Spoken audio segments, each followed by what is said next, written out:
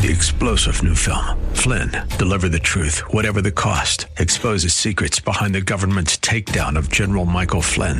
Flynn knew what the intel world had been up to. He ordered the first audit of the use of contractors. This set off alarm bells. He told the truth. He was the most dangerous person for Donald Trump to hire. They had to get rid of Flynn. Flynn, deliver the truth, whatever the cost. Available now. Watch it today. Go to salemnow.com. salemnow.com.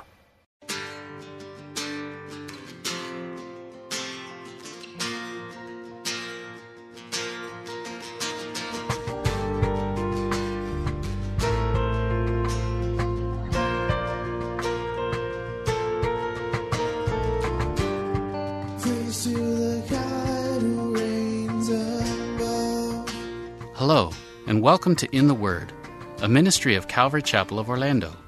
We hope that God speaks to you today as we continue our study verse by verse, chapter by chapter through the Bible, with Senior Pastor Will Ramirez. Today, as we continue our study in the book of 2 Samuel, David keeps his promise to Jonathan, and instead of wiping out Saul's surviving family, he blesses them. We'll pick it up in 2 Samuel chapter 8, verse 15. Once again, that's 2 Samuel chapter 8, verse 15. Psalm 60, verse 6, God has spoken in his holiness. I will rejoice. I will divide Shechem and mete out the valley of Succoth. Gilead's mine, Manasseh's mine, Ephraim. And it lists all these other places. Edom will I cast out of my shoe, verse 8. So all these places here where he says, God comes to him and says, listen, David, I gave you victory after victory after victory after victory. And if you'll just turn back to me, if you guys will turn back to me, I'll take care of Edom too. And so, again, we don't know what happened, but somehow the Edomites invaded Israel and they were winning. And Israel was in a bad spot. So much so that verse 9, David says, who will bring me into the strong city? Who will lead me into Edom? David says, Lord, I don't know how to win this fight. I don't know how to turn this around.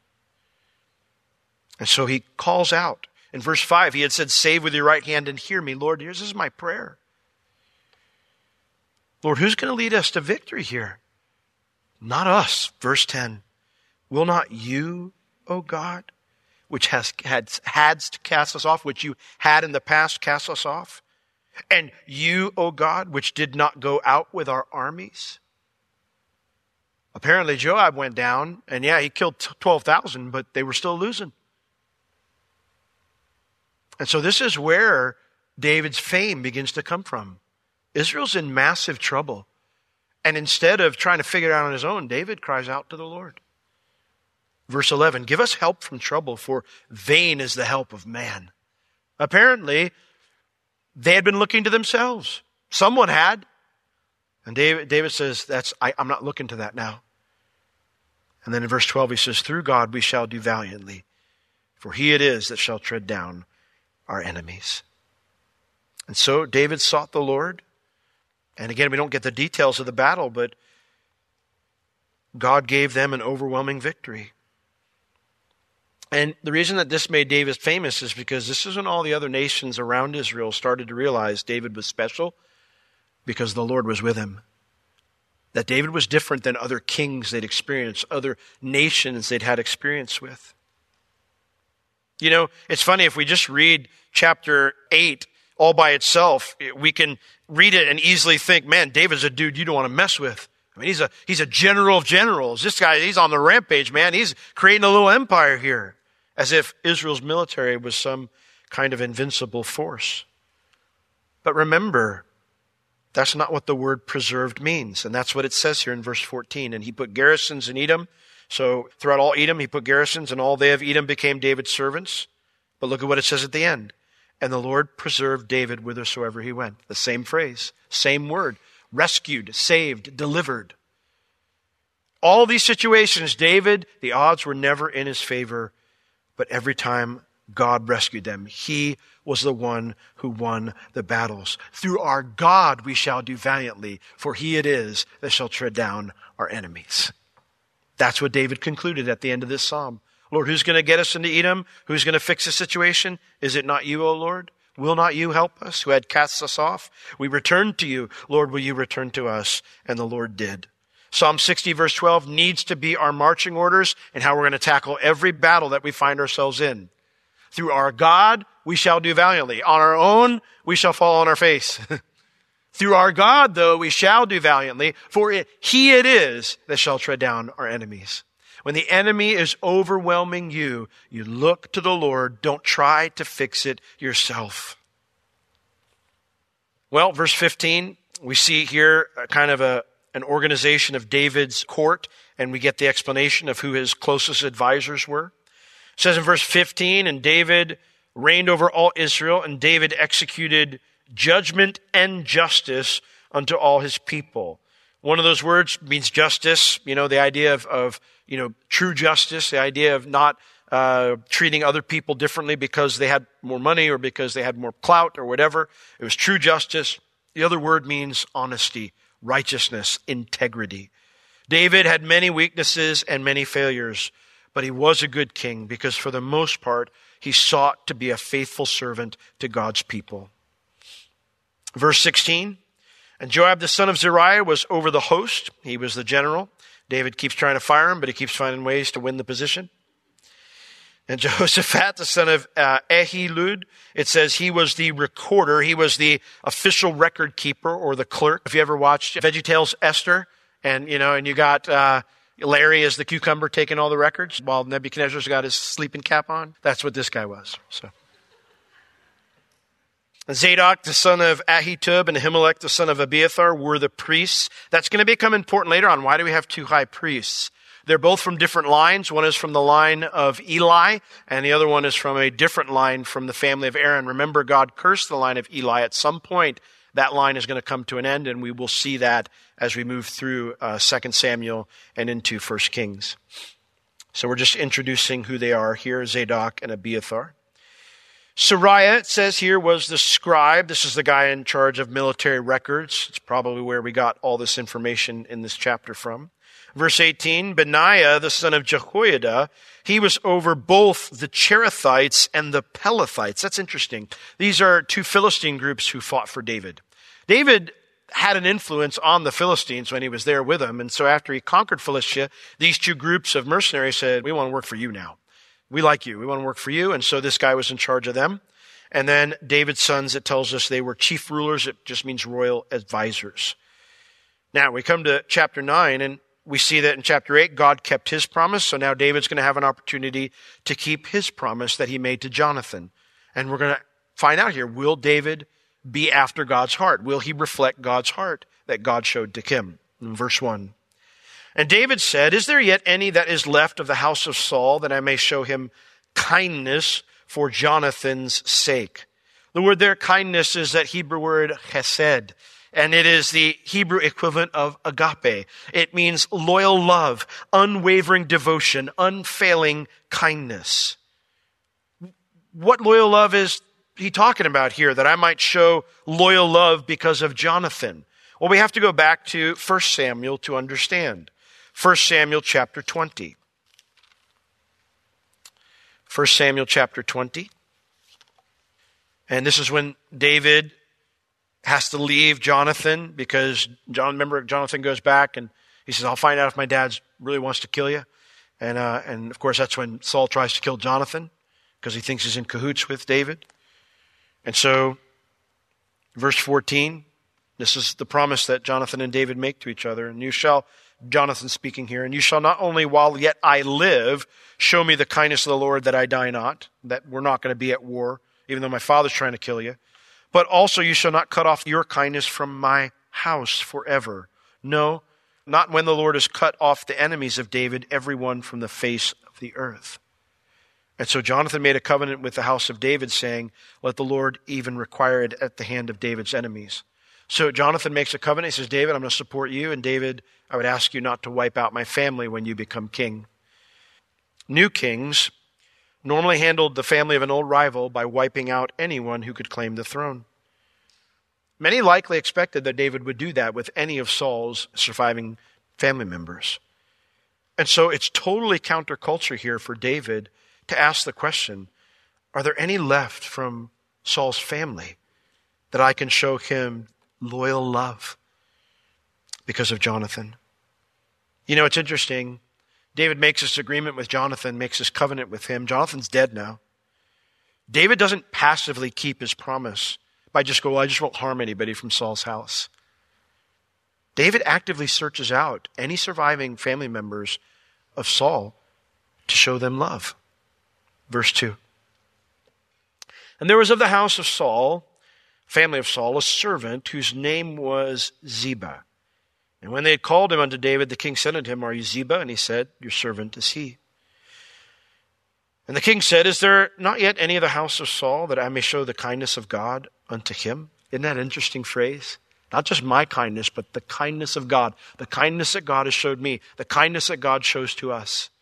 Is there not anyone surviving that I can show the kindness of God unto them? And Ziba said unto the king, Well, Jonathan still has a son, which is lame on his feet. And the king said unto him, Where is he? And Ziba said unto the king, Behold, he is in the house of Machir, the son of Ammiel, in Lodebar.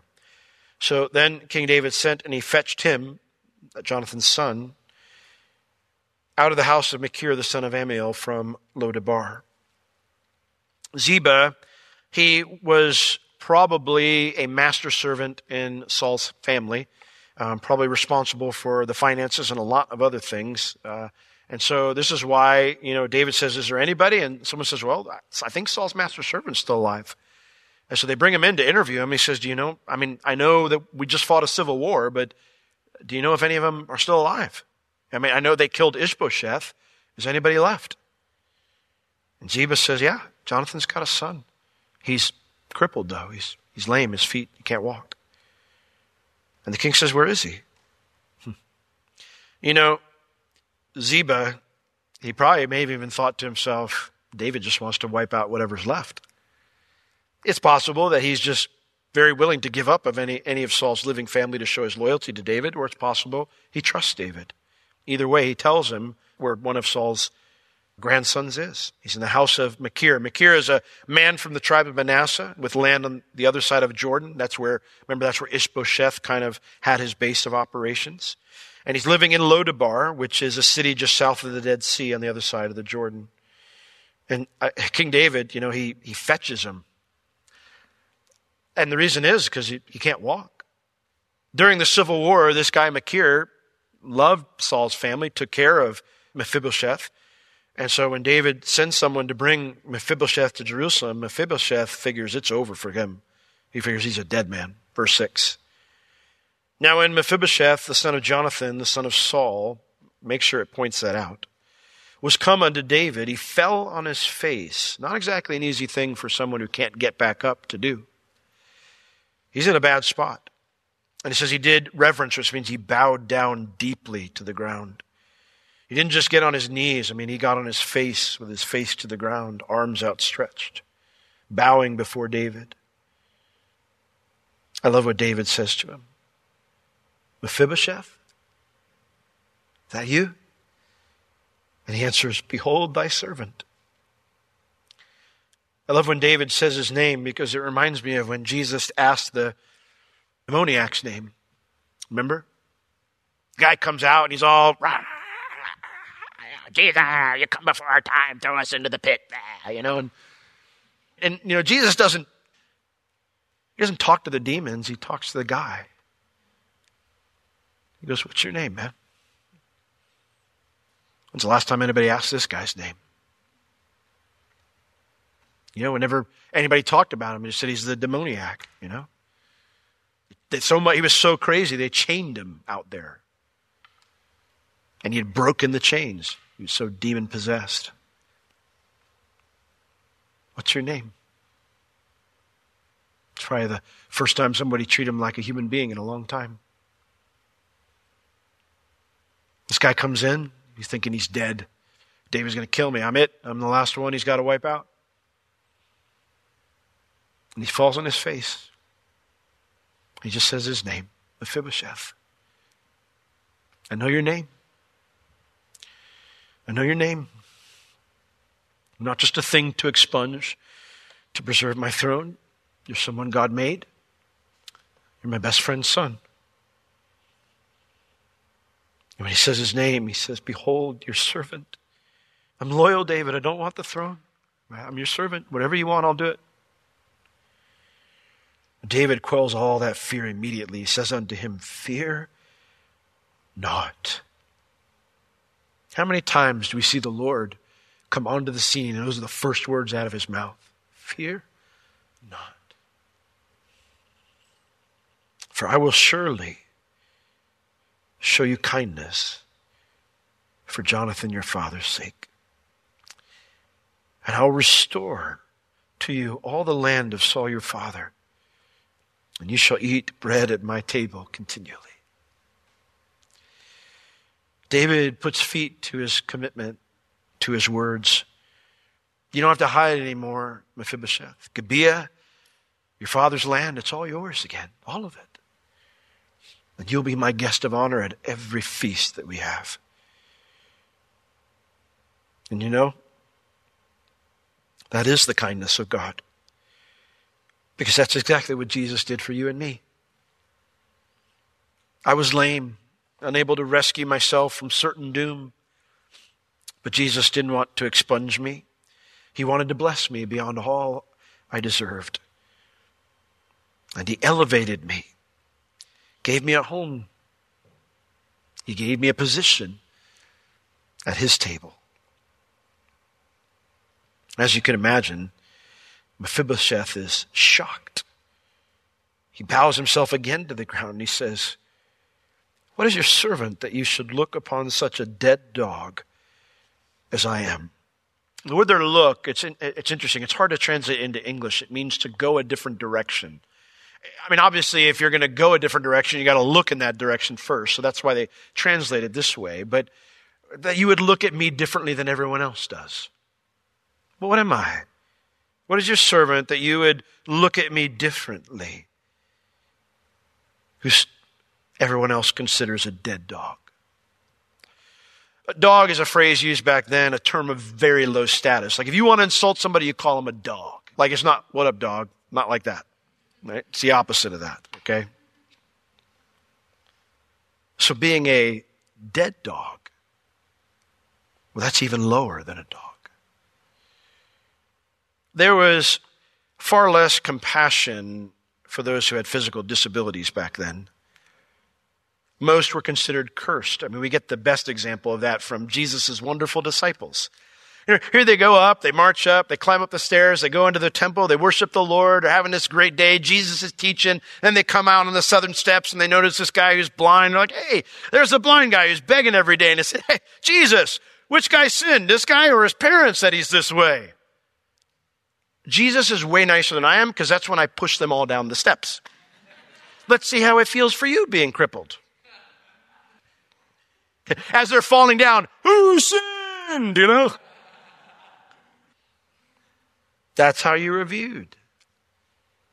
You're cursed. Either something horrible you did or something horrible your family did. He's a dead dog. In addition to that, he has no resources to defend himself. Shown by the fact that David can just fetch him. He can't go anywhere. He's literally in the worst possible position a person could be before the king. But you know, these words are familiar to us. Just in the previous chapter. When God says, David, I'm going to build you a house. I'm going to do all this for you. The Messiah is going to come from your line. Your son's going to build me a temple. I'm going to do all these things for you. And David is just dumbfounded. And in 2 Samuel 7:18, then went King David in and he sat before the Lord and he said, who am I, O Lord God? And what's my house that you've brought me this far? Mephibosheth experienced the mercy and the grace of David's loyal love, just as David had experienced the mercy and grace of the Lord's loyal love. And if we want to have hearts that are after God, if we want to be those who have hearts, our desire needs to be those who keep our promises and who show mercy and grace to the undeserved. Do you do that? Do you keep your promises like the Lord does? Keep your commitments. And do you show mercy and grace to the undeserved? Now, verse 9. Then the king called to Ziba, Saul's servant, and he said unto him, because he can't tell Mephibosheth to do this, he can't work the land. He says, I have given unto your master's son all that pertained to Saul and to all his family. Therefore, you and your sons and your servants, you will till the land for him, and you'll bring in the fruit so that your master's son may have food to eat. But Mephibosheth, your master's son, shall eat bread always at my table. Now Ziba had 15 sons and 20 servants, so this is why I say he's probably a master servant for King Saul. He's got a group of guys that he works with, and David says, now you're going to work for Mephibosheth. You're going to do the same thing. And Ziba, he said to the king, according to all that my lord the king has commanded his servant, so shall your servant do. As for Mephibosheth, said the king, he shall eat at my table as one of the king's sons. And isn't that what Jesus did for us? In Romans chapter 8, verses 15 through 17, we have not been given the spirit of bondage to fear again, but we have given the spirit of adoption whereby we cry, Abba, Father. And the Spirit himself bears witness with our spirit that we are the sons of God. And if sons of God, then heirs, and heirs of God, and joint heirs with Jesus. That's what he does to Mephibosheth. He makes him a joint heir. He makes him like one of his sons. Same thing that Jesus does for us. That same exact love. And so, verse 12 tells us how that story ends. And so Mephibosheth, he had a young son whose name was Micah. It says Micha here, but his name is Micah. And all that dwelt in the house of Ziba, they were servants unto Mephibosheth. And so Mephibosheth, he decides to live in Jerusalem. He says, I want to hang out with David more. And why wouldn't you? Why wouldn't you want to be with David more when he treats you like this? For he did eat continually at the king's table, and he was lame on both his feet. He still needed the king every day. He still needed his king. He still couldn't do anything on his own, in the same way that we still need our king. I find it fascinating that his son Micah is mentioned here. He's named here because 1 Chronicles lists his descendants, this guy Micah's descendants, as leading men in the tribe of Benjamin all the way up until Nebuchadnezzar captures Jerusalem. Isn't that interesting? Because what we see here, because of David's kindness, is that Saul's family, which should have been wiped out by the Lord and by David, just by the way things should be done, that family doesn't just survive. Saul's family goes on, his descendants, to experience the blessings of God because of David's grace, because of the Lord's grace. And so maybe you've made some lame decisions in your life. Maybe you've rebelled against God like Saul did. And when we do that, does it mean we miss out on some of the blessings we could have had then because of those bad decisions? Sure. But God still can and wants to bless your life because his loyal love for you never fades. I want to read to you 1 Corinthians chapter 13 one more time. And I want you to think of the fact that love here, God is love. And therefore, we can put his name in front of every single one of these things in 1 Corinthians 13. 1 Corinthians 13, verses 4 through 8.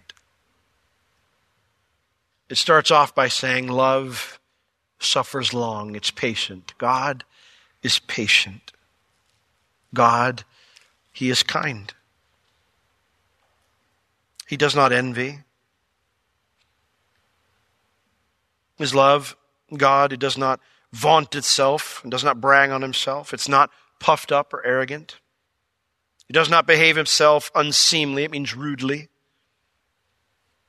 Love does not seek her own. God does not seek his own.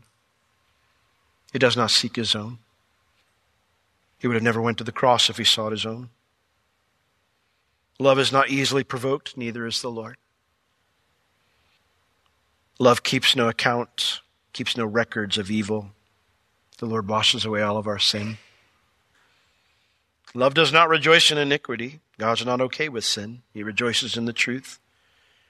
And yet, we see here that love bears all things, believes all things, hopes all things, endures all things. God bears all things, believes all things. He keeps working in us, hopes all things. He endures all things. And here it is. Love never fails. The Lord will never stop loving you and me. He will remain loyal to us to the end. Amen? Lord, what a beautiful picture we have here in David's faithfulness to his promise, his loving kindness to Mephibosheth. And Lord, he gave that out because, Lord, he had first experienced it from you. That same unfailing devotion that you've shown to us, we want to give it to others. So fill us with your Spirit, Lord. Fill us with the fruit of the Spirit, which is love. We pray in Jesus' name. Amen. This has been In the Word with Pastor Will Ramirez, a ministry of Calvary Chapel of Orlando. You can listen to all of Pastor Will's sermons and find other valuable resources online at www.calvarychapelorlando.com or on the Calvary Chapel Orlando app, available on iTunes and Google Play. If you have any spiritual or physical needs, please contact us. We would love to pray for you and assist you in any way we can. You can reach us at 407-523-0800 during our office hours, Tuesday through Friday, 9 a.m. to 4 p.m. Thank you for joining us today. We will see you next time as we continue to learn, walk, and live in the Word. Strong on me will say. 3-star General Michael J. Flynn, head of the Pentagon Intelligence Agency, knew all the government's dirty secrets. He was one of the most respected generals in the military. Flynn knew what the intel world had been up to. He understood its funding. He ordered the first audit of the use of contractors. This set off alarm bells. The explosive new documentary, Flynn, Deliver the Truth, Whatever the Cost, uncovers the facts behind this scandal. Flynn told the truth. He was the most dangerous person for Donald Trump to hire. I find out the worst enemy that I'm going to face in my life is right here in America. They took my assessment and they wanted me to change it. And I was like, I'm not changing it. They had to get rid of Flynn. With in-depth interviews, archival footage, and never-before-seen personal records of the man behind the headlines. I just felt like I was drowning. Flynn, Deliver the Truth, Whatever the Cost. Available now. Watch it today. Go to salemnow.com. salemnow.com.